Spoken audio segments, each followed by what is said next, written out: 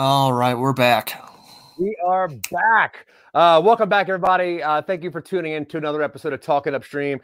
This is mine and Dylan. We are some nobodies. You can see our website right back here, somenobodies.com. We are content creators, podcast makers, extreme talkers, really, if anything else. But yeah, so this is just our creative process. We like to take very weird ideas and then turn them into something, whether it is a movie, which we're hoping to make very soon, or a TV show or a podcast, or even, who knows, like a theme park. But before we get anything going, Mr. Dylan, how are you today, sir? I'm doing all right. I'm a little chilly, but that seems to be the trend this season out here. Yeah, man. It is a chilly Colorado day. Yeah. How are you? I'm doing pretty well, thanks. Doing pretty well. I'm very happy with how this show's been going. We've been getting some pretty great guests that really have taught us some stuff and really got us inspired and moving forward with some cool projects. Last week, Ronnie Warner, awesome guest. The week before that, we had Hallie Lambert from The Expanse, which is awesome. But this week, though, we have somebody very, very special. Mr. Dylan, do you want to introduce our guest this week, please? Yeah, so this week we are joined by Dan Mirvish. He is director, writer, producer. There was a fun, what was it? It was like Gleeful Subversive, something along those lines. I'll let him introduce himself. He's also one of the founders of the Slam Dance Film Festival. So without any further ado, here's Dan Mirvish. Howdy. How are you doing today? Mr. Mirvish. Good. I'm doing great. You guys good? Yeah. Excellent. Well, once again, thank you so much for taking your time and chatting with us. When we were looking over, once you said you would agree to do this, we were looking at even deeper into your IMDb page, and you have quite an array of lists of projects going on. What are some ones that you would like to talk about, or things that you are most proud of your resume? Well, of the things I've done in the past, or what I'm working on now, I guess. In the past first, yeah. Well, in the past, I don't know. I mean, the first film I did was called Omaha the Movie, which it technically would count as my thesis film when I was at USC in the grad production program there. But, we just did like a 25th anniversary screening of it right before the pandemic in Nebraska and on 35 millimeter. Which is how we shot it, and it still holds up really nicely. So I'm still actually planning on doing a 4K scan of the negative, and I've talked to Criterion Channel about having them put it on. They're interested in that, and the Academy wants to archive it, and it's an honor just to be archived. So that's kind of fun. That like the very first thing I did really it still has some legs, and there's still interest in it. And I'm very proud of that. And then the next film I did, which was a real estate musical called Open House, that was a lot of fun. And we have a crazy Oscar story about how that one literally changed the rules of the Academy Awards. And there's still interest in that film and turning it maybe into a stage show or into something else. And I'm still in touch with all my collaborators on that film. So it's... Oh, what else? And then I did Between Us, which was an adaptation of a play with Julia Stiles and Taye Diggs. And actually just today, someone tweeted me a message saying that he was a fan of that film. He may have gotten it confused with someone else's film also named Between Us, but I'll take it. I'm not fussy. And then Bernard and Huey was the last one I did that was written by Jules Pfeiffer and had David Koechner and Jim Rash in it, and was also talking about that recently as well today in a couple different contexts. And I'm very proud of how that film turned out. So I feel good about, like, I don't I mean, it's not like a lot of people ever saw my films or they got great reviews or anything, but I feel proud of them. And I think that's, especially as you guys are kind of finishing up your first film, like that's the most important thing. Because in 25 years, no one's going to remember how you, well, they will remember because of Rotten Tomatoes, but you know, how it did with critics. But the important thing is, how do you feel about it? Are you proud of the work? And are you going to think back in 25 years and go, oh, why did I do that? Or, wow, that was great. It was a great experience, or it led to something else, or it was a learning curve, but it taught me something, or you're just proud of it, but in and of itself. So I think that's the key thing when you're looking back at whatever you've done, in whatever field, honestly. Yeah, I'm really glad you said that because, Dylan and I, we got together a couple years ago. We started making Some Nobodies and started creating a bunch of content. And at first it was like, hey, let's film this. And we started kind of like, building up our we're going to do this soon.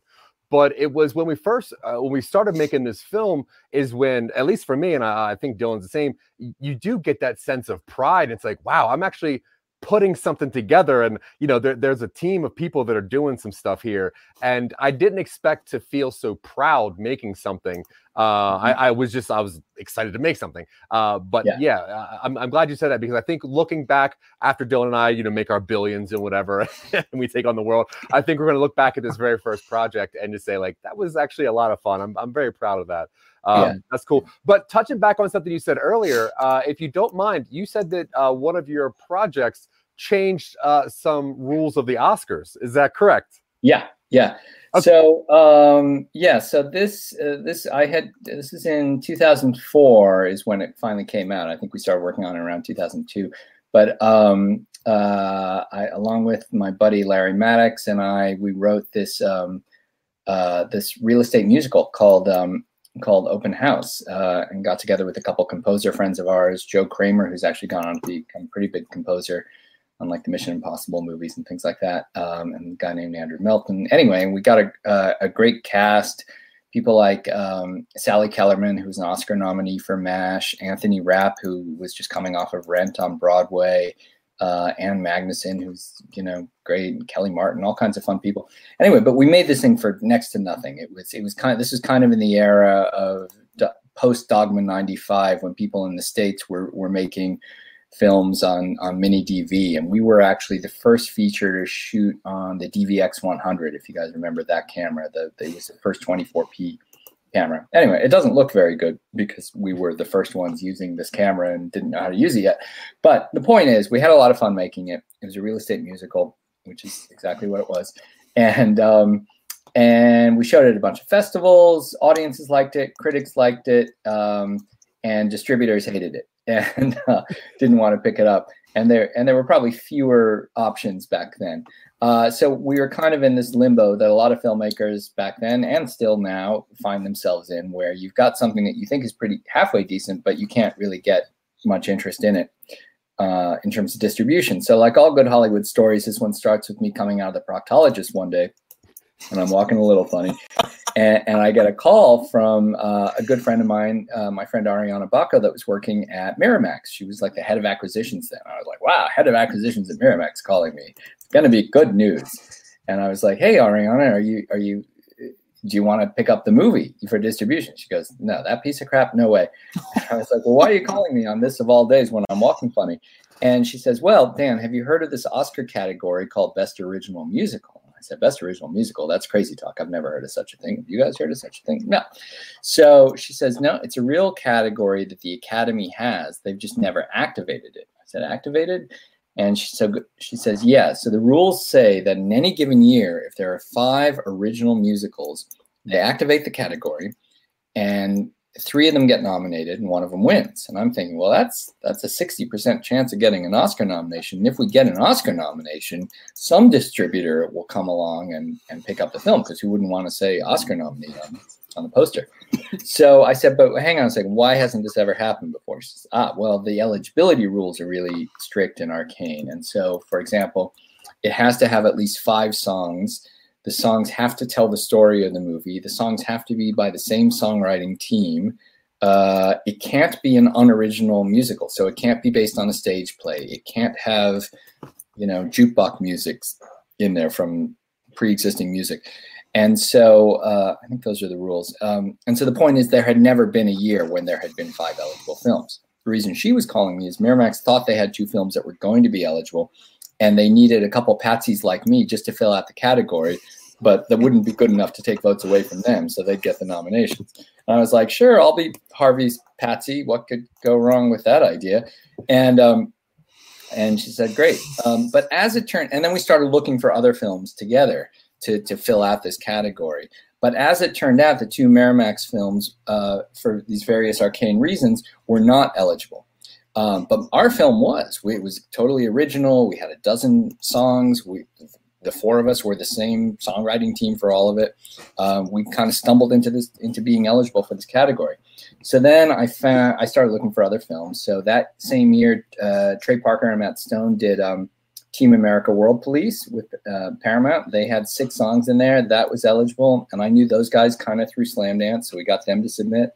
Disney had an animated film musical, kind of the last of their hand-drawn animated films called Home on the Range that Alan Menken, who already had 8 Oscars for Little Mermaid, Beauty and the Beast, all that kind of thing, that was eligible. And we got, and Alan was like, sure, I've got room on my mantelpiece for 1 more Oscar. I'll do it. And so he and Disney submitted. And then Neil Young had directed a film called Greendale, which was kind of based on an album that he did, but they actually shot the film before the album came out, and that made it eligible. And I knew Neil and his producing partner a little bit, and so we got them to submit. But we needed 1 more film. Now, this is in August of 2004, and the deadline's December 1st at 5 p.m. So I thought, well, great, I'll just shoot another one myself. How hard could it be? But as you guys know, it's a little challenging to make a movie, So, and especially because I was still busy going to festivals with my first film, with Open House. So but I knew like 2 weeks later, I was going to be going to a festival in Germany. And one of my producing partners was coming with me. One of my actors, a guy named Robert Peters, was coming with me. So we thought, why don't we just shoot it while we're in Germany?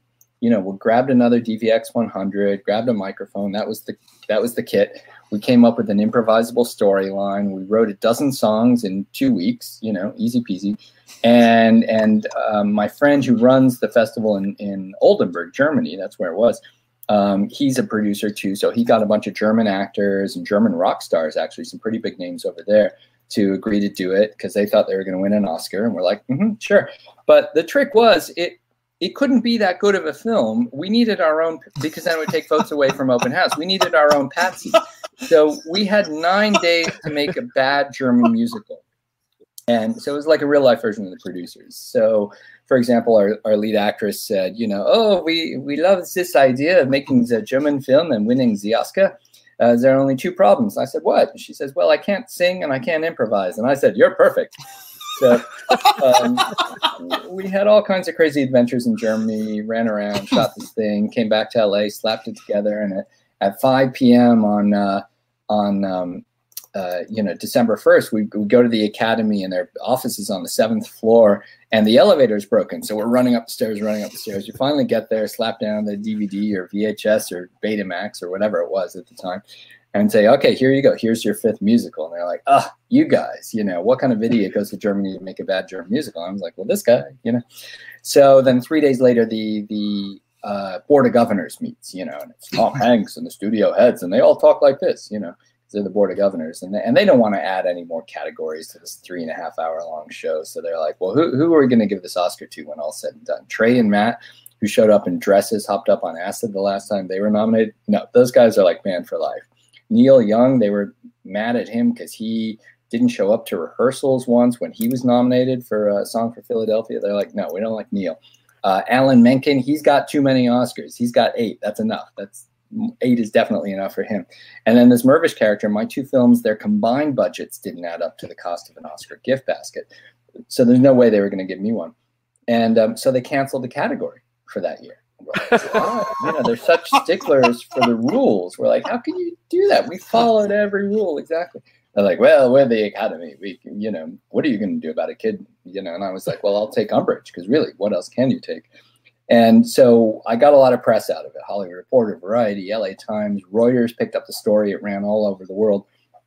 And based on the press that we got, we wound up getting picked up by a small distributor that then shortly thereafter got bought out by the Weinstein Company. Miramax had just turned into the Weinstein Company. And they put out the DVD, and on the back of the box it says, "From the film that changed the rules of the Academy Awards." Whoa. And, and remember, the goal was to get distribution. The goal wasn't to win an Oscar. And then meanwhile, Robert, the guy I worked with on the German film, he spent like a year recutting it, and it turned into a pretty decent film in the end. It wound up playing at festivals and getting distribution. And meanwhile, the Academy, they changed the rules. So that category is actually still on the books to this day, has still never been activated, but they have what I call the Mirvish rule that specifically says we have the right to activate this category if we so choose to activate the category if we want to, blah, and so that's in there. So that's why that film wound up changing the rules of the Academy Awards. So anyway, the point is, there's a lot of stupid reasons to make a movie, and I found one. But meanwhile, hey, to you guys and your audience out there, just go make a musical, and then you just find, all you need to do is find like 4 or 5 other Indian Bollywood films that are musicals, get them to submit, and then if they cancel the category, then again, that's just racist, and they're pissing off 1 billion nuclear-armed musical fans. So, and then you stand to get an Oscar nomination. So there you go. I encourage everyone to go out and make a musical. All right, Dylan. That seems like it's our back door into an Oscar. It's that easy. Yeah, just make. We got some musical friends. We can do it. Yeah, no, and it only needs to be 41 minutes. That's the funny thing. The Academy divides features and shorts at the 40-minute mark. All you need to do is a 41-minute musical with at least 5 songs. Noted. Yeah, we can do that. All That's right. no problem. Yeah. It's 1 every 8 minutes. That's nothing. Yeah. Wow. What an incredible story. Man, that's good. Yeah. So, Mr. Mirvish, looking through your resume, what is your favorite thing to do when it comes to like the production of a film or anything? Is it the writing? Is it the filming? Is it the cinematography? Is it making up songs? It's talking on podcasts afterwards about it. I think All right. that's my favorite. Good. I like the writing. I like editing because those are the things where no one can really get injured, or you can't get COVID. You don't have to wear a mask, and it's just you and the work, doing the creative side of the work, literally without worrying about, is it raining? Is it is the actor remembering their lines? I find actual production very stressful, and whereas post-production is much like, okay, great, time is on our side, or at least in my case, like I think if you're doing a studio film, it may not be that way, when they've got these deadlines, but when you're making an indie film, time is your best friend, and yeah, take your time. It's only going to get better.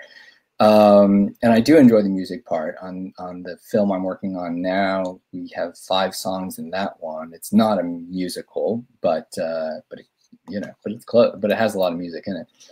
So I do enjoy that side of it. But yeah, and then the writing side, where anything is possible. When you're writing, there's 1,000 people in the Prussian army come over the hill. Great, yeah, that's easy to write. Some other guy do it. Unfortunately, that other guy is me usually. So Now you direct and you write, and you often direct stuff you've written. Like, what kind of appreciable difference is there between directing your own written stuff versus directing like a script that someone else has done for you? Do you generally like go over and add your own touches, or is it really just kind of like working on what script you're given? Yeah, so I've kind of done a range of things. I've written my own script where I'm the sole writer. Open House, I collaborated with a co-writer on, and then I directed it, and then we collaborated with composers on the music. The next one I did was an adaptation of an off-Broadway play, but then I collaborated with the playwright, on the screenplay adaptation. So I certainly had a hand in that one. And then the next one I did, Bernard and Huey, that was interesting. That was based on a 30-year-old screenplay that was unproduced and missing too. Like nobody knew where it was. This is a screenplay by Jules Feiffer, who is an Oscar, Pulitzer, Obie, Tony nominated, legend. And he didn't even know where it was. It took us like a year and a half to find it. We found the script. We found one version of the script at the Academy Library. We found the handwritten version of the script at the Library of Congress. And he was, I think 87 when we started to work on the project, but was very gracious. And we didn't, even though it was set 30 years earlier and we were moving the time period up 30 years, we didn't have to actually change that much. And he was very gracious in letting me sort of make those small changes.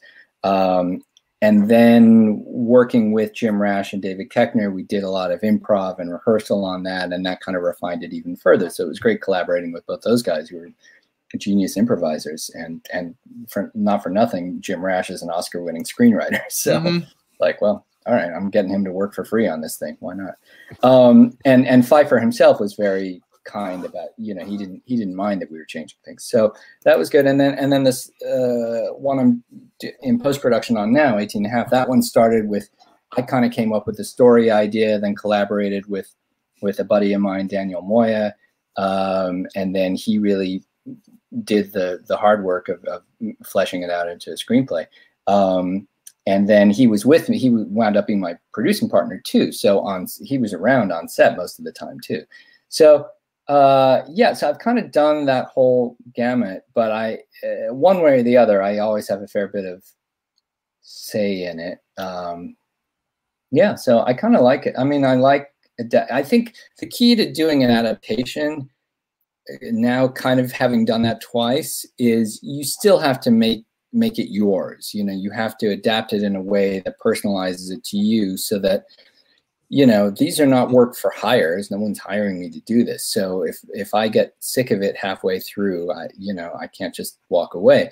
So I've got to make it personal to me, so that, when we're shooting a scene, I can really relate to it, in a deeper way. So for example, on Bernard and Huey, by moving everything up, the characters up 30 years, the characters then were basically my age. And so kind of the cultural references, the music and the films that the characters referred to in the script then kind of came from my life. And we literally shot part of it in my garage using my old posters and props and things like that.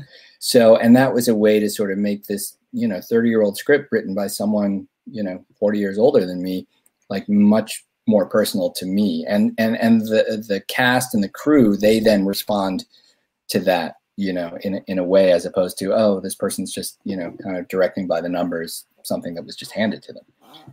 So I think that's the key if you're adapting anyone else's work, is to just kind of personalize it to you. Do you have any sort of specific writing process, or do you just kind of sit down and pound some words out? Do you try and do it every day? Do you go for a goal? Are you a page numbers guy? Well, usually when it's not a pandemic, I usually go to a coffee shop every morning, and I figure, 1 cup of coffee is enough caffeine to do like 3,000 words, and all right, and enough and the caffeine turns into adjectives and prepositions and things like that. Because I do a lot of nonfiction writing, articles and a couple books as well. So that's kind of my formula.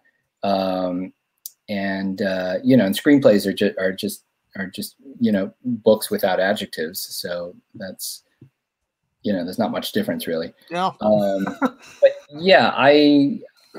yeah, but in terms of writing screenplays, I think having some kind of an outline is definitely a good idea. Like knowing kind of how the thing is going to finish and where you're headed towards is a good idea.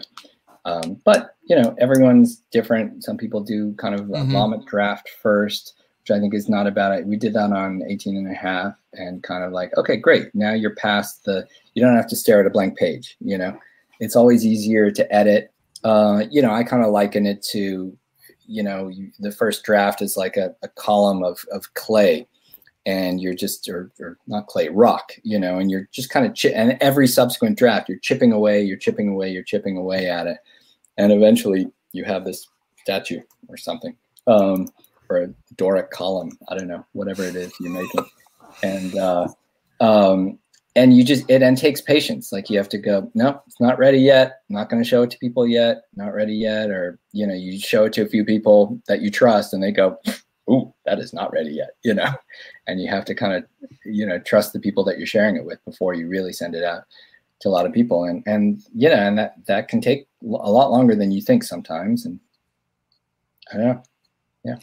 Do you tend to bounce multiple projects around simultaneously, or are you sort of like a spearhead where you go for one at a time and try and get that good and then go to the next one? Yeah, I'm more of the latter. I wish I was more of the former. I wish I had multiple things going on at once. And when I have done that, that's always worked out pretty well. But I'm not good at multitasking creatively. So I can maybe do a book and a movie kind of at the same time because they're different mediums and follow different schedules. But I've had a hard time doing multiple film projects kind of. Yeah, I sort of, and one always inevitably leads to the next one way or the other. So I kind of have faith in the fates that somehow one thing will lead to the next thing, because has kind of worked for me. But on, like, for example, on 18½, the film we're doing now, like that one, I knew that I would be busy with post-production and festivals and distribution and promoting the last film. And so that's why I brought in a writing partner on that one. Cause I was like, look, I know I'm going to be too focused on the last film. So you take the ball and run with it for a year and let me know when you've got a draft done. And that worked out well, you know, that worked out great for all of us. Now, Slam Dance Film Festival, which is a brilliant film festival in Utah, which is fairly close to us, and looking over that, you've had some amazing directors and creators in that. What was the precipice of that film festival? Well, I had this first film, Omaha the Movie, and it didn't get into Sundance. So that was in would have been for January 95. And that was that era was kind of a pivotal time in independent film. That was kind of the Hollywoodization of independent film. Miramax had just sold to Disney. Warner Brothers had just bought Fine Line. Fox was about to launch Fox Searchlight. And, you know, and so Sundance was kind of, you know, they were like, oh, forget about these little first-time directors. We're going to go bigger films, bigger budgets, second-time directors, things that were going to be sold to Fox Searchlight.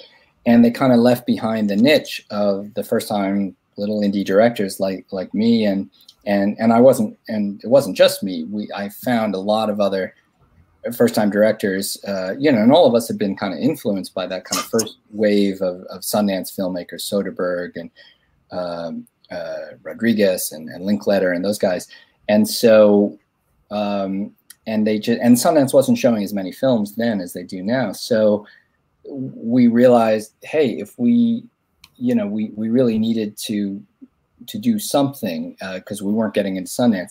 And the reality was at the time that distributors would tell you point blank, say, oh, we love your film and we want to pick it up for distribution. Great. But only if it gets into Sundance. And they were just very matter of fact about it. And the reality was also there weren't as many festivals. There weren't as many other places to premiere your film. Most other festivals, both domestic regional festivals as well as international festivals, would take that Sundance program and say, oh, there's our slate of, you know, this year's 15 American indie films. And those same films would just play at all the other festivals. So the bottom line was if you didn't get into Sundance, that was the end of your story. So, and we had heard of a couple individual filmmakers, including Trey Parker and Matt Stone, who the year before, Colorado guys, right, gone to University of Colorado, they had shown their thesis film, which later became called Cannibal the Musical, also didn't get into Sundance, but they had done their own little renegade screening. There was another guy named James Marandino, did the same thing with his film called The Upstairs Neighbor. And there were some guys out of New York who had shown a bunch of shorts at Slamdance called Film Crash. And we'd heard these little pockets of stories in previous years. And we thought, aha, why don't we just go to Park City, we got a dozen feature directors and a dozen short filmmakers. We combined all of our resources and efforts, stuck a name that would look good on a t-shirt. Still, there you go. Or a hoodie. And we just showed up in Park City, literally 30 feet down the hall from Sundance in one of our venues. And we just started screening, and everyone was, all the press, which were kind of turning on Sundance a little bit because they'd sort of gone Hollywood. They're like, aha, these guys, this is the real independent spirit. This is what Sundance started as. And so we got all this amazing press and attention that first year. And we're like, okay. And by the end of that first week, we're like, you know what, let's do this again next year. Yay.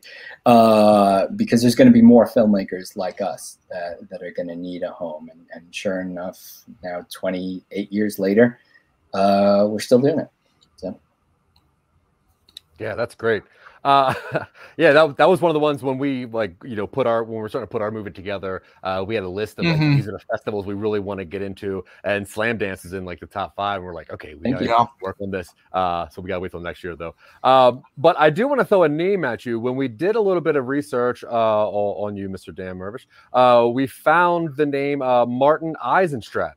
And that was something that struck out to Dylan from high school, which is, I was getting aware and into politics in the 2008 election, and I remember noticing that Martin Eisenstadt was a fake person, and it was kind of a thrill to be like, oh, this is the guy behind that, and also the Hathaway effect, which is way minor, but I had read about that in high school, and I'm like, oh my god, we're interviewing that guy here today. Yeah. I did have a specific question about Martin Eisenstadt. Sure. How did it feel, and how kind of did it affect your kind of perception of your own place in media to have a persona who was very kind of recognized outside of your normal sphere? Like, were you able to leverage that a little bit into more your own notoriety? Did you have any sort of like impersonators who tried to claim they were that guy, be like, outside of your own influence? Well, no, but it's and for those who don't know the story, and it is a long story, we'll try to do the abbreviated version. So another Slamdance filmmaker, a guy named Eitan Gorland, who had actually won Slamdance in 2001. He and I were friends. The short version is we started doing a series of shorts, just kind of for fun, that kind of turned into kind of pilot pitches for TV shows. One of those pitches was about a Washington pundit, just like a single cam comedy.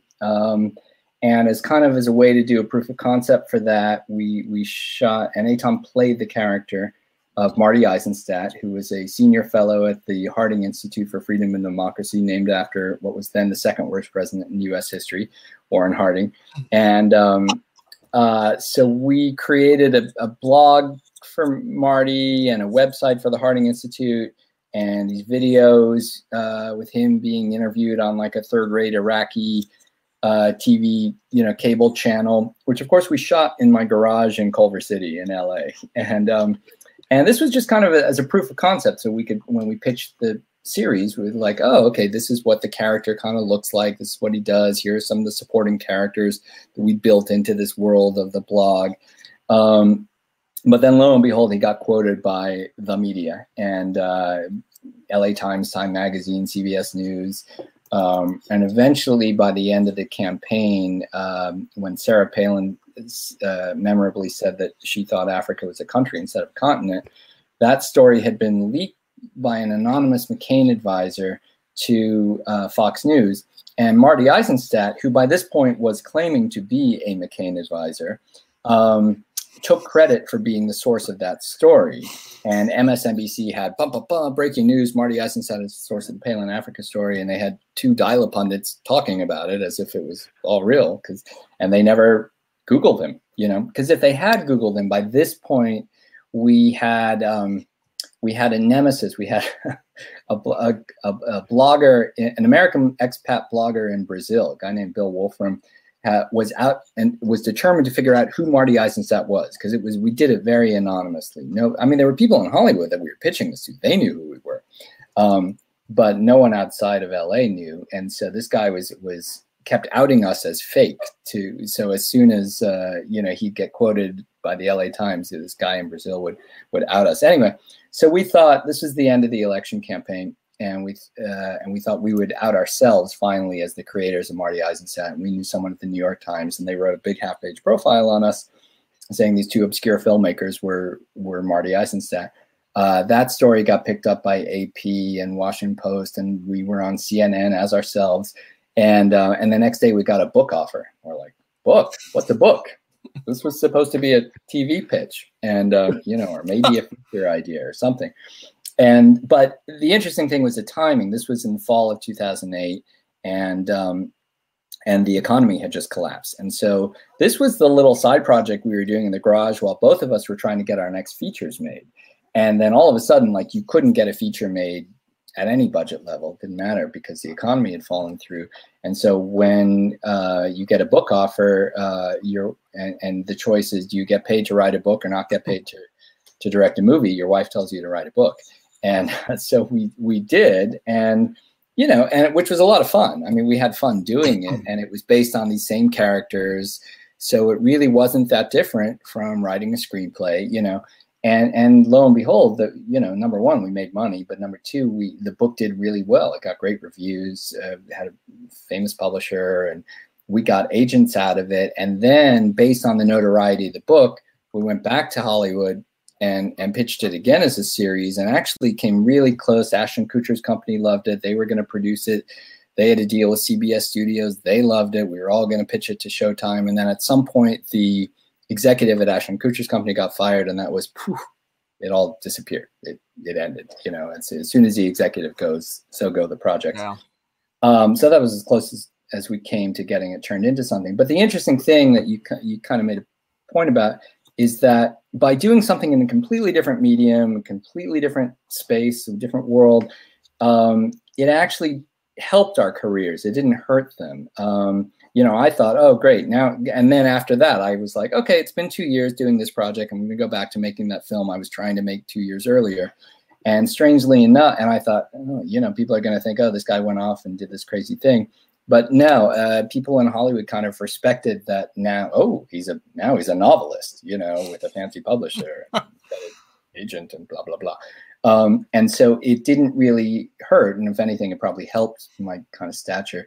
And that was a good kind of object lesson. Number one, in the project itself was kind of turned into sort of a transmedia project. We thought it was a TV pitch. It was a series of webisodes along the way. It was it was fake news before fake news was cool. I mean, while fake news was still cool, and and then wound up being a book, and so it was a good kind of object lesson. That number one, don't get hung up on the medium. Like if you've got a good story or a good character or a good style of what you're doing, don't say, oh, it must be a 90-minute feature, or oh, it must be a 6-episode, episodic.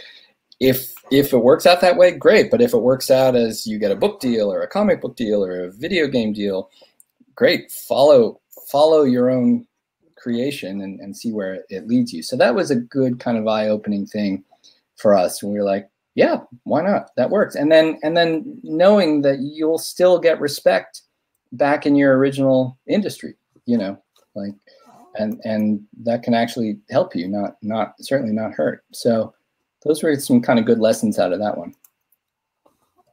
Yeah, that's stunning. Yeah, that's stunning because on like the smallest scale possible. That's kind of how we started our thing. We kind of created our own person. His name's Simon, and then we had this weird mini videos of him finding this stupid information and blowing up this big conglomerate thing. So when we saw that you were a part of that, it was like, oh, this is so cool. One last thing that I want to talk to you about. Obviously, we could talk to you for hours because you are so interesting.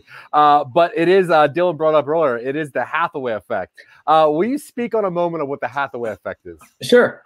Yeah. So I'm from Omaha, so I always kind of know a little bit about Warren Buffett and Berkshire Hathaway. And actually, my wife and I both noticed that the day after Anne Hathaway and James Franco hosted the Oscars, that the share price for Berkshire Hathaway went up. And then I was like, I wonder if that's because these algorithmic robots just saw her name trending, basically.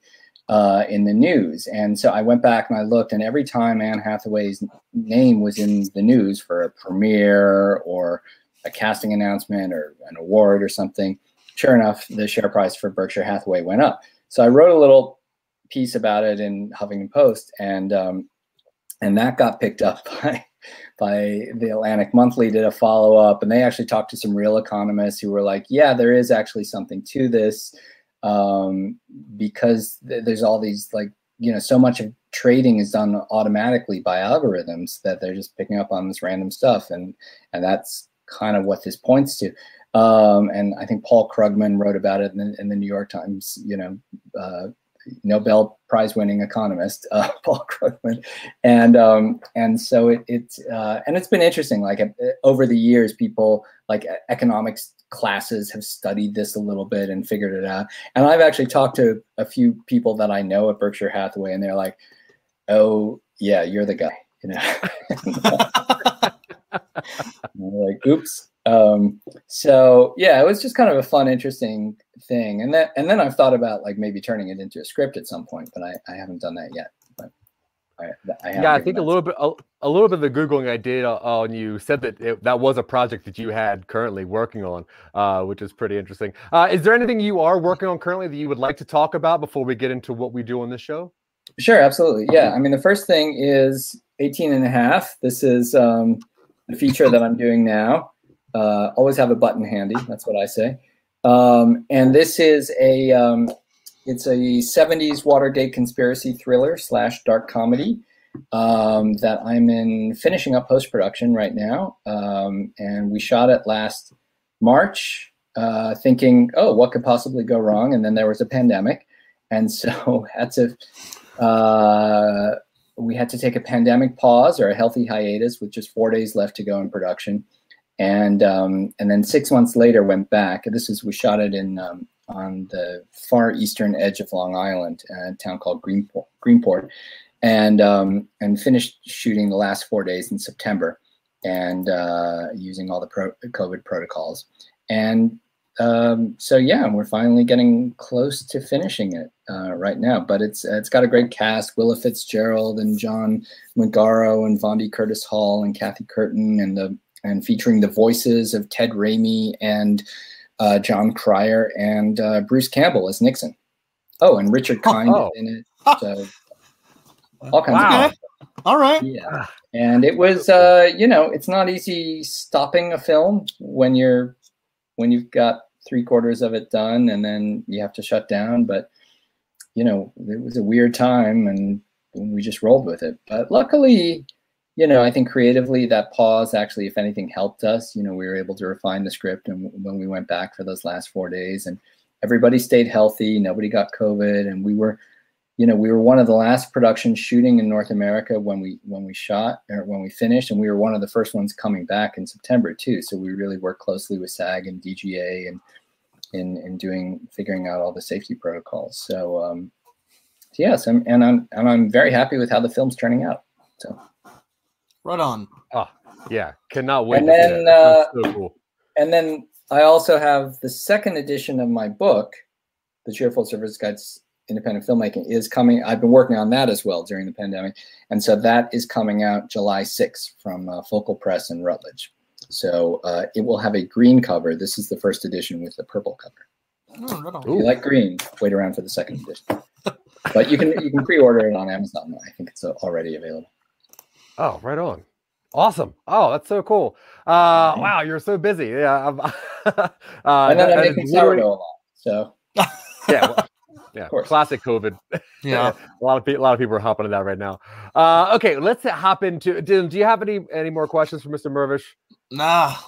Dylan is the writer of the two, so he was very excited to talk to you. I'm just the talker and the weird one that thinks of stuff. So, all right, awesome. Okay, so let's hop into what we do here. So what we do, Dylan and I, we send a lot of text messages back and forth. I try to give him weird ideas for things that we should turn into movies or projects, and most time he doesn't respond to me. So what we decided to do was to have our guests decide on what thing we should work on from now on. So now my selection did not get chose last week, so I get to pitch that first. Mr. Mirvish, I had the idea to work on a project where aliens of some sort come and visit Earth, realize that humans have just taken over completely and are kind of bullying the Earth, and they choose one species to force evolution on to become our just dominant thing. So we have something else that we have to worry about. Dylan told me last week that it was called an uplift, which is when you force evolution onto a creature. Sci-fi term I know. Yeah, is uplift. Yeah. Sure. Yeah, we don't really know what creature it is yet. Somebody suggested a crocodile. I would think maybe a cephalopod. I have no idea. But yeah, so the idea that aliens come here and kind of pick on us by choosing something else and making them cooler. So I'm calling this idea alien uplift for right now. All right. And Dylan, you go ahead and. So I had a dream a few days ago. I think that's where this came from. But Zach sent me a text a while ago that was like, "What about something that eats the future?" And I'm like, I don't know how that works with causality and stuff. But I had this idea where I'm imagining like a drifter going into a town, small town, and probably in the Midwest, because I grew up in Ohio, and there's a lot of creepy stuff in Ohio. And there's like a fair amount of empty buildings, and people are just like, I don't know, nobody's lived in those for a long time. And it turns out that there's a monster living nearby that will eat people. And when it does, it removes them from everybody's memory. So this town is slowly getting depopulated, and nobody remembers anybody who used to live there.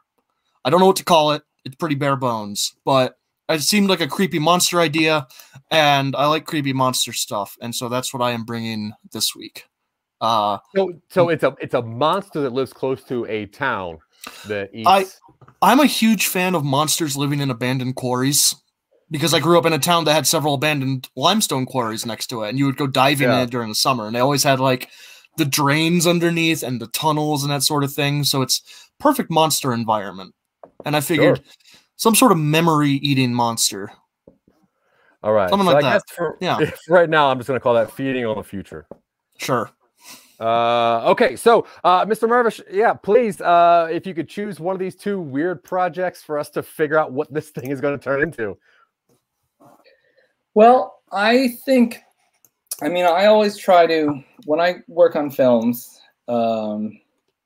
which is mainly what I do, I always try to reverse engineer them a little bit. So I always think number one, I think, okay, you need to get something that's going to attract fancy pants actors, A-list actors, B-list actors, famous actors, and what do actors like? They like good roles, but more specifically, they like dramas, they like musicals, they like something that they haven't done before, they like monologues, they love to chew the scenery.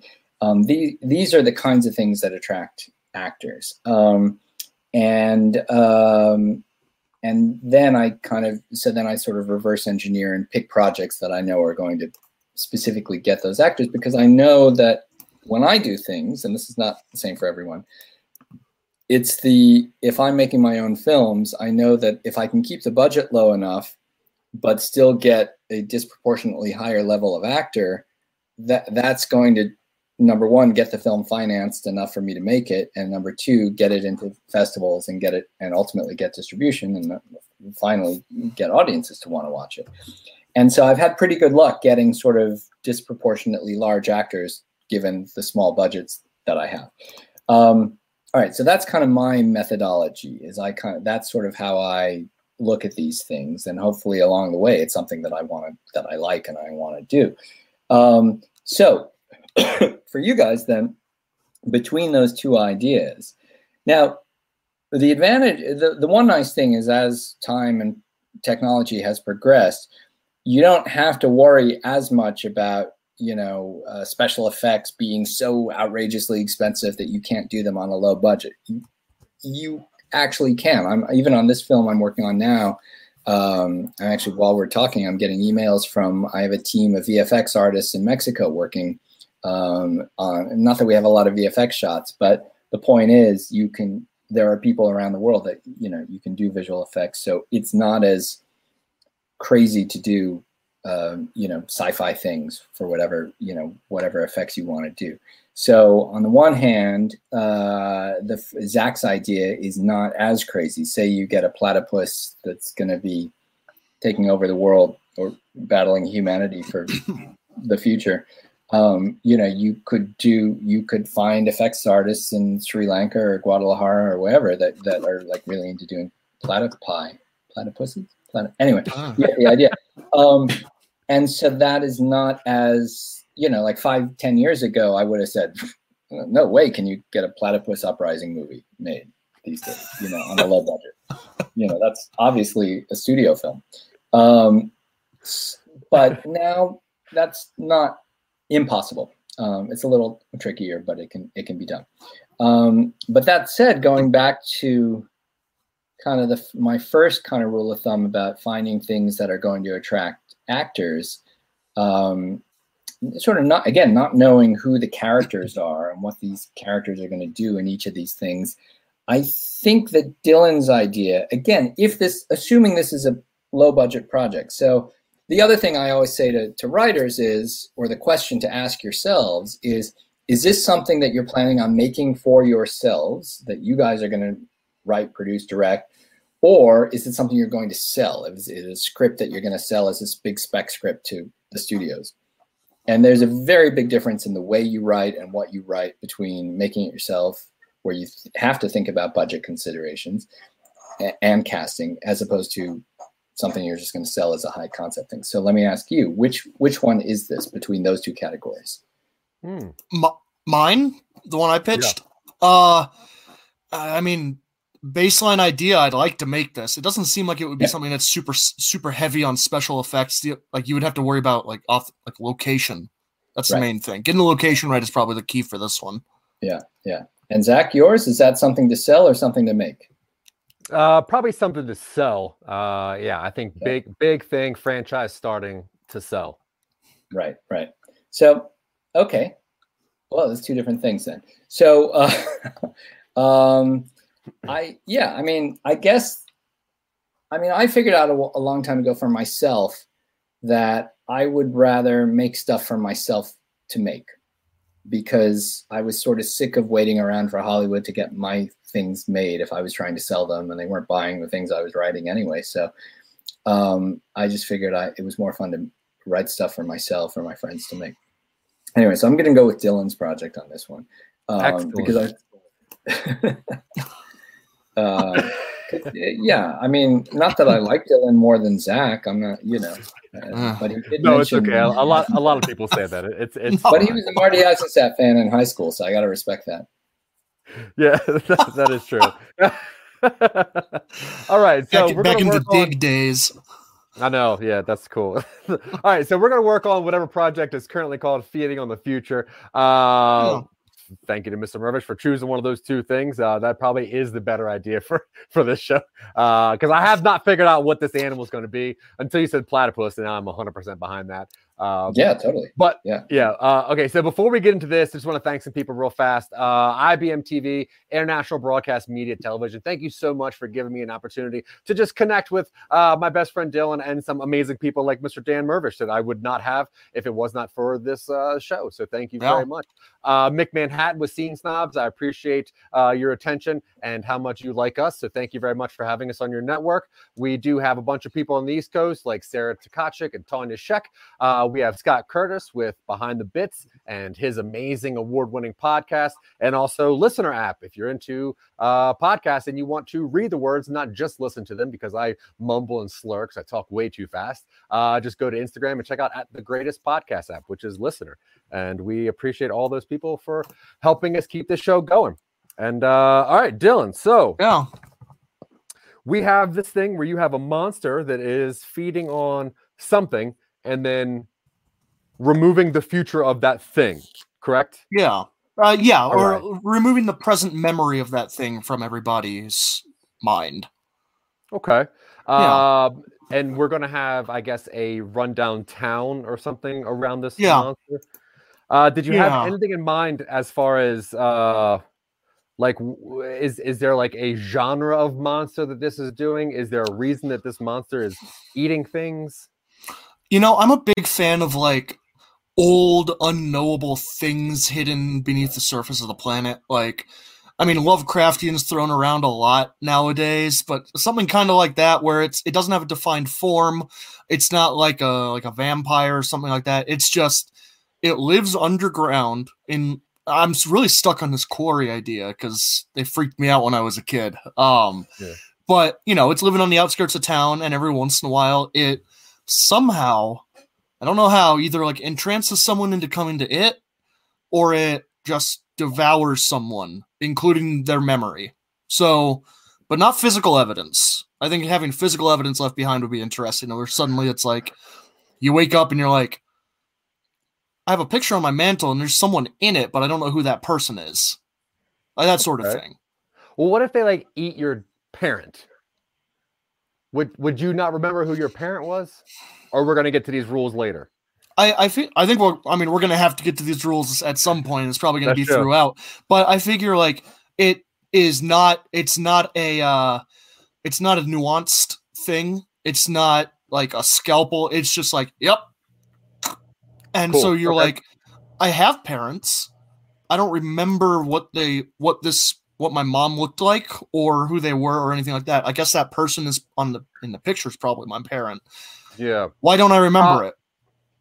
So, Mr. Mirvish, when you have ideas pop into your head, do you have more of like that, just that weird idea? It's like, I wonder what happened in this situation, or is more of your ideas more character based or conversation based? Well, that's a good question. I sometimes I think not unlike what Dylan's done. I'll come up with a concept, that seems intriguing, and then start thinking about, okay, what are the characters that would be fit in well with that world that would also be appealing to actors to do, yeah, so that's kind of how I look at it. I mean, certainly you can do it the other way and like, come up with a really great character, like the Martin Eisenstadt thing is we kind of came up with the character first and then built a world around that, around him. Whereas 18 and a half, the one I'm doing now, we kind of came up with the storyline about the Nixon tapes and then was like, okay, who would be the best characters to fit in that world? So this is kind of more like that. And so, and I think, what's interesting about it is, and why I think this will be appealing to actors is playing with the idea of memory and what they do remember, and do they remember the parents? Do they not remember the parents? And thinking about like that, those kind of conflicts and struggles that people have with memory, and how does it, and how does that analogize to, okay, someone with Alzheimer's and memory loss? Like, I mean, if you like to sort of ground it to something that people are familiar with and that does touch on some real issues, like how do we grapple with a parent or a grandparent who has dementia or, the different versions of that. And I think the more you can kind of ground it in those real things and not just be about a monster, that could be like a scary looking platypus, but it's, making it relate to those kind of real issues that it's it's not an analogy, it's a simile, allegory. Metaphor? Metaphor, allegories, for something else. All of a sudden then that adds a layer of depth to the thing. And then people go, oh, it's like, it's like Shape of Water was, an allegory for, I don't know, the Blacklist, or I don't know what it was an allegory for, but like that was, there were things in there that gave it extra layers of depth, that it wasn't just a silly monster movie, Yeah. So, and then you'll win an Oscar. There you go. Hey, all right. It's just that easy. Throw some songs into it. Okay, so Dylan, I guess let's work on a couple of characters first. Yeah. So the characters that we're going to deal with in this, I do like Mr. Mirvish's idea of throwing in the idea of grappling with dementia. I think that's pretty important right now. Well, it's obviously always important, but It's an important thing, and if it does ground it, that's cool. So, who are some people you want to see in this movie? Oh, I'm drawing some weird mental comparisons to They Live. So I think we have like a drifter kind of be the main character. We can set this during like, we don't have to set this in modern day. I think it would be easier for us as writers if we set it during a time where like cameras weren't in everybody's pockets and we didn't have easy access to cell phones. So we set it in like the 80s, or if we want to go further back and make it a period piece, we set it during like the Dust Bowl. If we want to really make it like kind of feel old worldy, where like the monster is something ancient and is like the last of its kind or something. Cool. Dust Bowl. I mean, the Dust Bowl was back in like 30s. It was like the 30s, right? So you've got a time of like a lot of upheaval, a lot of societal change, and a time where people still believed in a lot of weird kind of like occult, mystic, ancient, archaic stuff. And it justifies us having kind of like this fun setting, period dialogue, and that sort of thing. Yeah, I'm into that. So let's see. So we're 30s. Where in the world is this? I'm seeing the Midwest, or the Dust Bowl kind of affected everywhere. Also, incidentally, Alzheimer's was named after a guy who noticed it in 1906. So we have reason to bring that up as a potential kind of like new disease people are talking about. The Dust Bowl was let's see, I found a map. It impacted the Oklahoma Panhandle, the Texas Panhandle, the southwestern corner of Kansas, and the southeastern corner of Colorado. So we can set this in like, I mean, we can set it near Wichita. We go to Wichita a fair amount in our stories, which is fine by me. But if we really want to like set it somewhere that is kind of like isolated in a place that could be really untouched, we could set it somewhere in southwestern Kansas, which I like. Okay. Yeah. Okay, so it's roughly in the 30s, and we are in southwest Kansas. We know that we have, there's a monster somewhere. We don't know about this thing yet. There is a drifter that I guess is getting to this place, and then they're going to meet somebody. And I guess that's kind of when we get launched into the story, right? Mr. Mirvish, one thing that we talk about often with other creators is the idea of the window character, which is the character that kind of pops you into the story and gives you the rules, a lot of exposition because they are brand new to the situation. How important do you think it is to have that window character in a different setting of a movie? It's great. I hadn't really thought of it in those terms, but yeah, I 100% agree. You need some grounded character that is exactly as you say, the window for the audience into this world.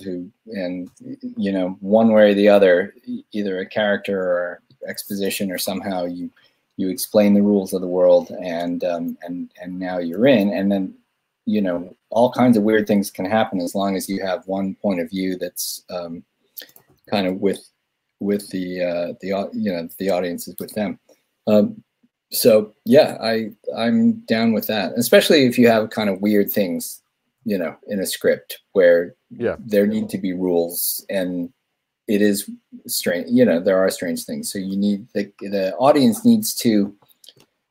I always think of it this way: like the audience needs to ground themselves in something, whether that's a character or a location, or I don't know. They've got to find their way into the story one way or the other. And I think you're right. I think character is kind of the best way, certainly the easiest way to do it. Yeah, I like that. So we have our drifter that's going from the East Coast, probably head over to the West Coast for whatever reason, to start their life, and then they kind of pop into this. That was in the 30s. That was the Yokies from Muskogee. They were going from Oklahoma to California. That was Grapes of Wrath. That whole thing. I mean, that was the migration pattern there. So you may as well work with that and say, well, here's this guy going from Oklahoma to California, but he gets stuck in this town in southwestern Kansas, and weird things happen. Woo! You know? I like that. All right, so we got that guy, Drifter. He goes over to this town, and what does he encounter pretty quickly? What is the thing that makes him think something's up with this area? Well, I think we see from his point of view that this town is on hard times, and he probably thinks that's normal. I think we see a lot of buildings that are abandoned, but I think the weird thing he notices is that they're abandoned and not necessarily all old. Like there are some recent buildings, like some newly built ones that seem to be like like furnished family homes that are just not inhabited, and nobody seems to acknowledge it. So he starts seeing that the town is run down. Maybe he goes to like there's like a bunkhouse, 1930s like flop house or something in there, or he just tries or goes to the church because he's like, hey, I just need a space on the floor. And I think he pretty immediately realizes that something strange is going on. And I think something conspires to keep. I think something happens to keep him around for a little bit, like a storm rolls in or something like that. Cool. Okay, so and that keeps him there for a couple days for him to investigate and learn some more stuff. Yeah. So there's like a dust storm or something, some crazy storm. Yeah. Okay, and what is something that he's gonna I guess interact with to let him know that there's something bigger than just this place is on hard times? I figure he meets up. I'm seeing like a family getting involved in some way. Like there's a family with like a young kid, so we can have that precocious kid kind of like talk about the town or something like that.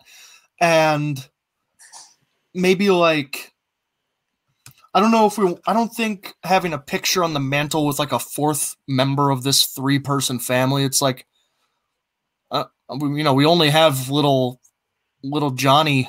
He's our only kid. I don't know. Maybe it's one of his friends from school.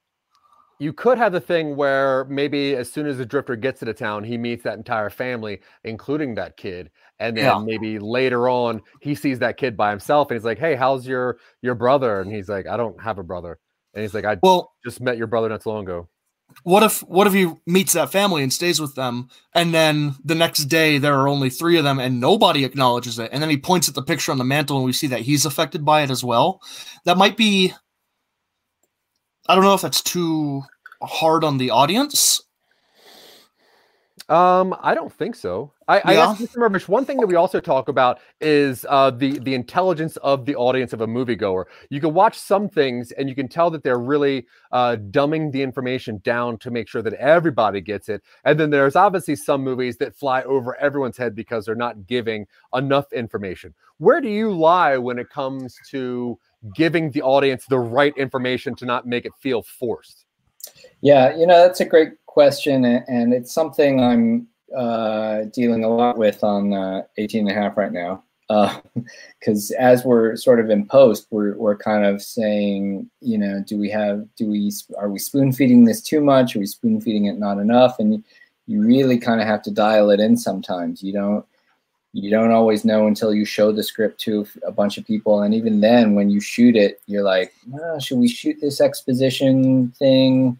Like, well, maybe we should shoot it, but then in editing, you're like, no, the audience is smarter than that, and then you cut it out, or you cut it back, so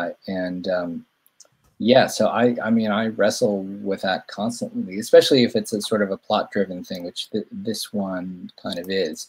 But then again, I also think that at the end of the day, you kind of have to think emotionally. And this has kind of seen me through some of these discussions, is like, hang on a second, are we landing, is the audience going to be with us emotionally with this character or with that character?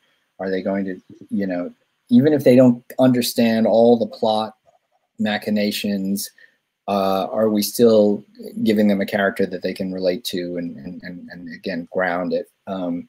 And feel like they care about this character or not care about them, whatever it is. And so I've kind of evolved a little bit in my thinking that it's less about making sure all the plot is tucked in neatly, and it's more about is it a fulfilling character journey for the audience and the characters. And at the end of the day, that kind of is more important. Now, ask me in 6 months if people liked my movie or not, and I'll, or if they were just confused by. Yeah. Like they need a little more information. And apparently. So maybe I will rethink that theory again. But yeah, it is a tricky thing. You have to dial it in, dial it back, and yeah. Okay, Dylan. So yeah, we want to follow this drifter. We want to believe in this drifter, and he's the hero of the story. Is that right?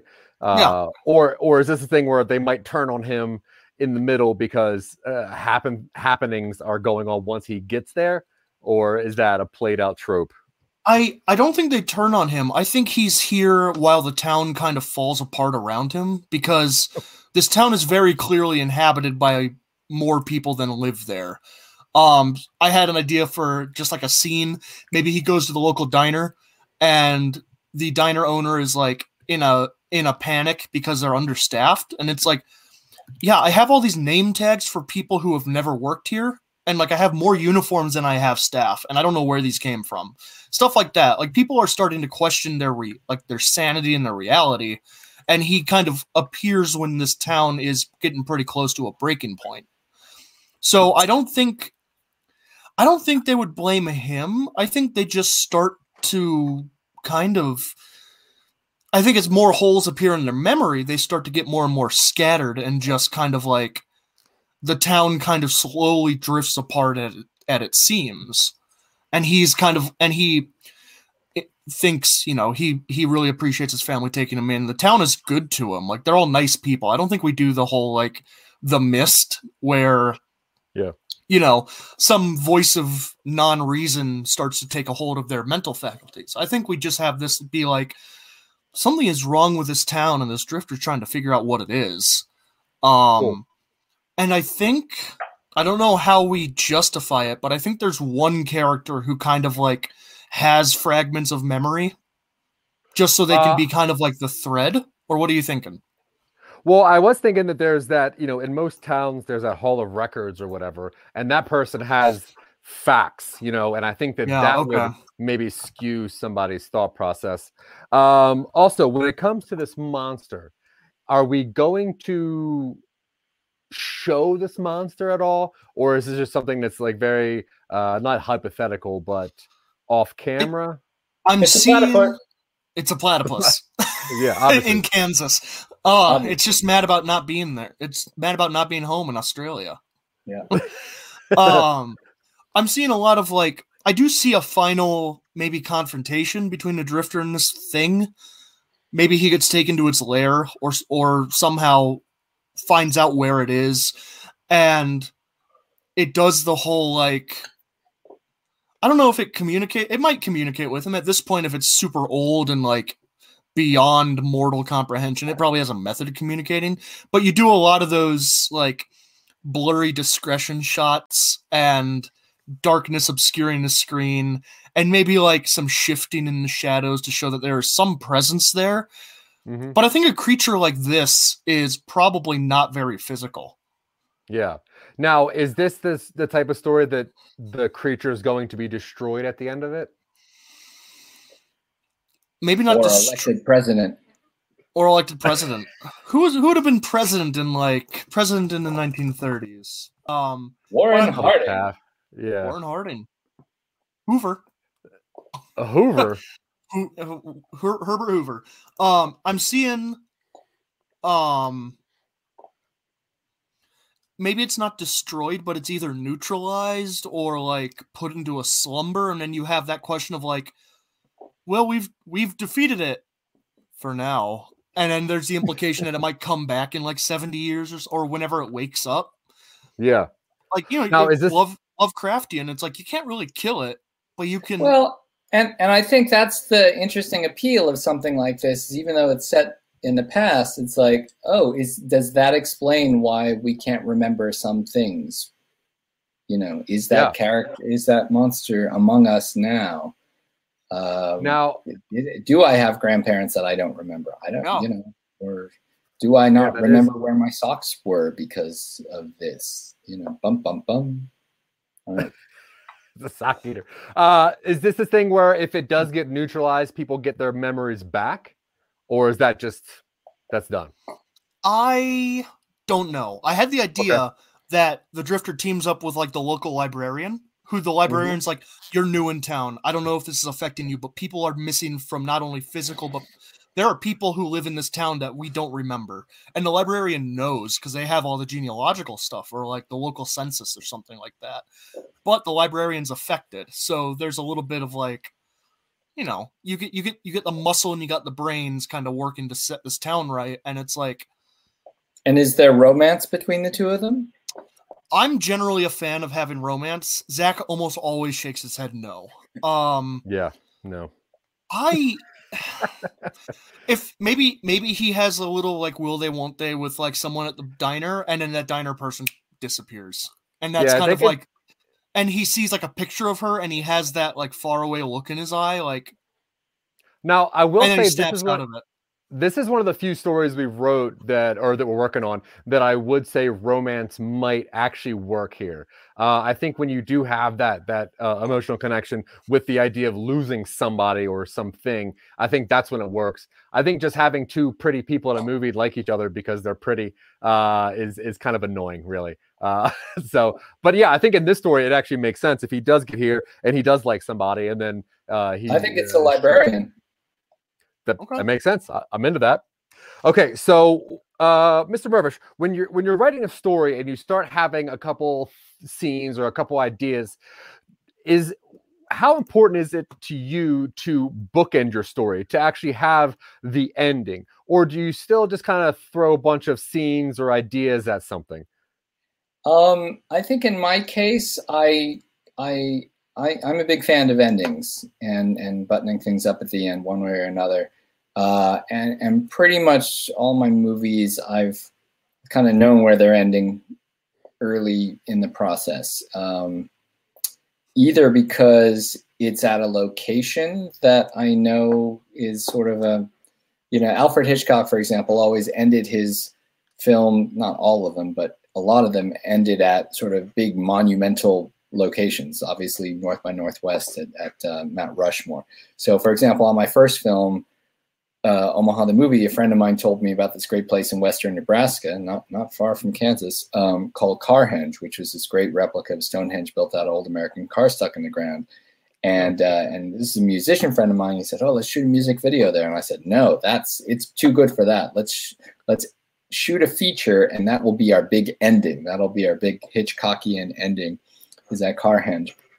And then I just worked backwards. And I was like, okay, now how do I get characters to Carhenge? Why are they going to Carhenge? I literally just reverse engineered it based on the location at the end.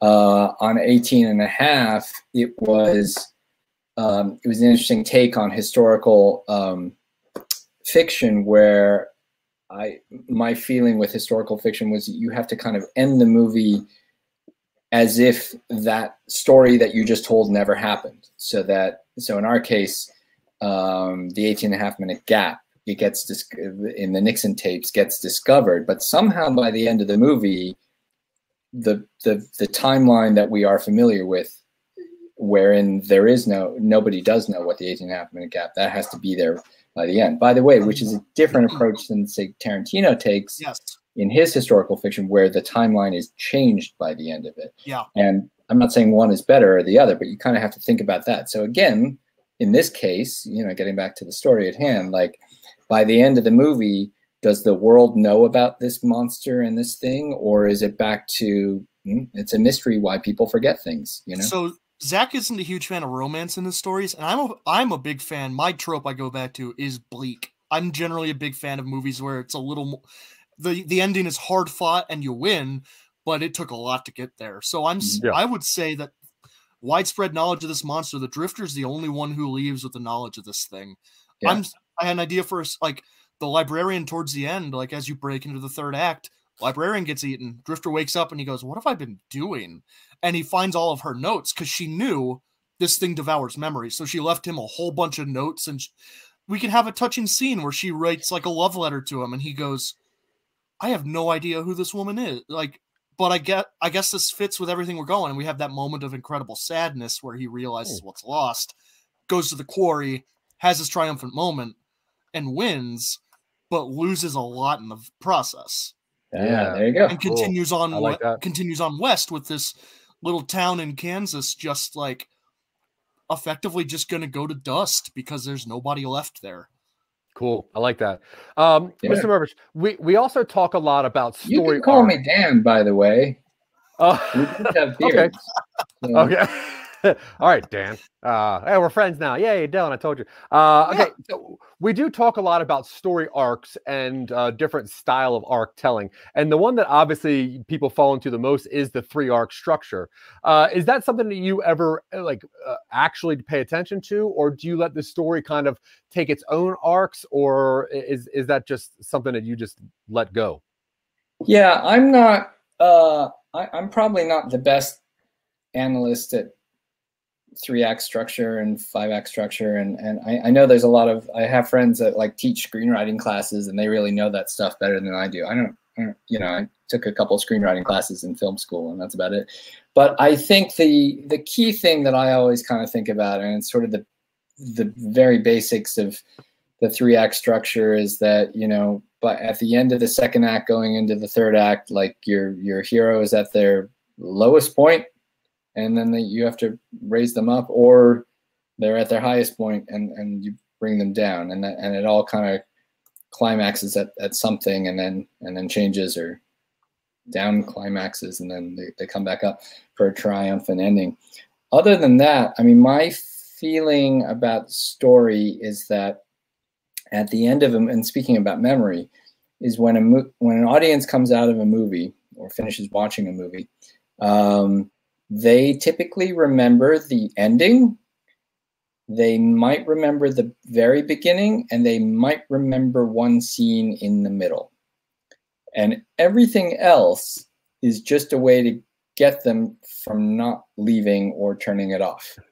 And if you kind of think about stories that way, the key is to just keep moment to moment interesting, however that leads you. Now, I may be completely wrong, and I probably am, because again, I'm not an expert at sort of story structure and things like that. But that seems to be like talking to audiences after my own films. It's like, oh yeah, I remember that one scene. And that's literally all they remember, is that one scene. But that's why I say, like, your very ending, like, what is the and again, it's not necessarily a plot point. It can be an emotional point or a dramatic thing. That what is the mood or the tone that you end with in that closing scene? What is the music? What is the mood that you send them home with? I think that and how you get there matters a lot less than sort of those emotional arcs. I don't know if that makes any sense at all, but that's what I got. No, it does. It's actually very helpful. Dylan, speaking of which, what would you say is a successful ending to a story like this, where you really don't change history and you probably don't even see this monster? The Acolyte on Netflix. What is that? It's a movie set. Oh wow, this might have been a pretty large subconscious influence on this. It's a the Acolyte? No, what is it? But Dan Stevens, the actor, has to go to an island to rescue his sister from a cult. Turns out they've got some creepy god stuff going on their island. And it winds up with him kind of defeating the cult and removing their power. Apostle, that's what it's called. It's called Apostle. It's set in 1905, but he winds up kind of defeating the cult, and I think he saves his sister. He does. He saves his sister, but knowledge of what happens on the island doesn't really pass out of the island, and ultimately the monster is defeated, but not in a way that is like triumphantly permanent. I'm trying really not to spoil this because it's a pretty good movie, but that's a pretty similar kind of theme and tone that I think this story would hit on. Yeah, I mean that makes sense. If the Drifter is the only one that has pseudo knowledge of this event, and whatever this monster does eliminates memory, then there would be no knowledge of this. I'm just curious how you would show an ending to a monster that might not be there if there is no afterwards. Well, if there's no afterwards, like in the movie. Well, yeah, because there's no memory of this thing, so there's no reason for anyone to even go look for this or prove that it exists. So right. Well, I mean, if you pitch this as just like a strange encounter in Middle America, and it happened near the turn of the century, but the Drifter leaves with some memory of what happens. The Drifter has it. Maybe that's like some sort of bargain he makes with it, or it's like, let me remember, or something. Stop eating these people. Somehow he gets leverage over this thing. Obviously we're in outlining stage right now, so yeah. But he leaves town, and the monster kind of goes dormant, and the victory of the movie is not having to worry about it for now. All right. So we obviously have to do a little bit of work on this story to get a lot of this going on. I'm gonna dig this one up. This is gonna be. But I actually do really enjoy how this is going. The idea of a monster that just eats memory, digging into the emotional crisis of forgetting people that are important, but not even knowing that you forgot them. I think that's pretty traumatizing. Mr. Dan Mirvish, thank you once again for spending any amount of time with us, talking to us, answering Dylan's very ridiculous questions, because he fanboys over over a lot of people. So we really honestly appreciate your time, your experience, and your knowledge. Thank you, thank you, thank you. Is there anything you want to tell people to go check out? This does go all over the world for some unknown reason, but yeah. When is it? When is this going live? Or May 9th. We're in it's in a couple of weeks. Yeah, we got 2 Sundays. Okay. Yeah, so we so first of all, in general, if people are interested in me and what I've got going on, they can go to danmirvish.com, danmirvish.com, and that is kind of where I put, that's my website. There you go. They can follow me on Twitter. That's kind of the one social media that I'm probably most active on, Twitter and Facebook, but don't try to friend me. I'm filled up at 5,000, so sorry about that. But on Twitter, but you can follow me on Facebook, and we have pages for most of my projects on there. And like I said, the Cheerful Subversive Guide to Independent Filmmaking, the 2nd edition is coming out July 6th, but you can go to Amazon already and just make sure it's the green copy. That'll be the new one. You can pre-order that, unless you want the purple one. But the green one's, is the new one. And I've got chapters in there on how to shoot a film during a pandemic, and there's a lot of updated stuff in there. And then the other thing about 18 and a half is we are always funding for it. So never stop raising money. And if you go to my website, there's a link to 18 and a half, and we are still raising money through the Film Collaborative, which is our 501c3 fiscal sponsor. And the reason I was asking about the date is because we are working on the end credits now. And if people give us $60, they can get a thank you in the end credits and get on IMDb Pro, or get on IMDb. It is not too late to do that, and I think even by May 9th, I think it will not be too late to get in the end credits. It's literally about like the day before we're mixing that into the final color correction session. So there will still be time. We can always add people afterwards to IMDb. But yeah, so $60 gets you a thank you in the movie, and 10,000 gets you an associate producer credit. So there's that. And anything in between, I'll take. Yeah. Oh, that is so cool. Dan Mirvish, danmirvish.com, Slamdance Film Festival, 18 and a half. Go check out all this amazing stuff. This guy is so creative and so inspirational, has a lot of really cool projects going on, has been a part of a lot of really amazing things. So please go check out Mr. Dan Mirvish.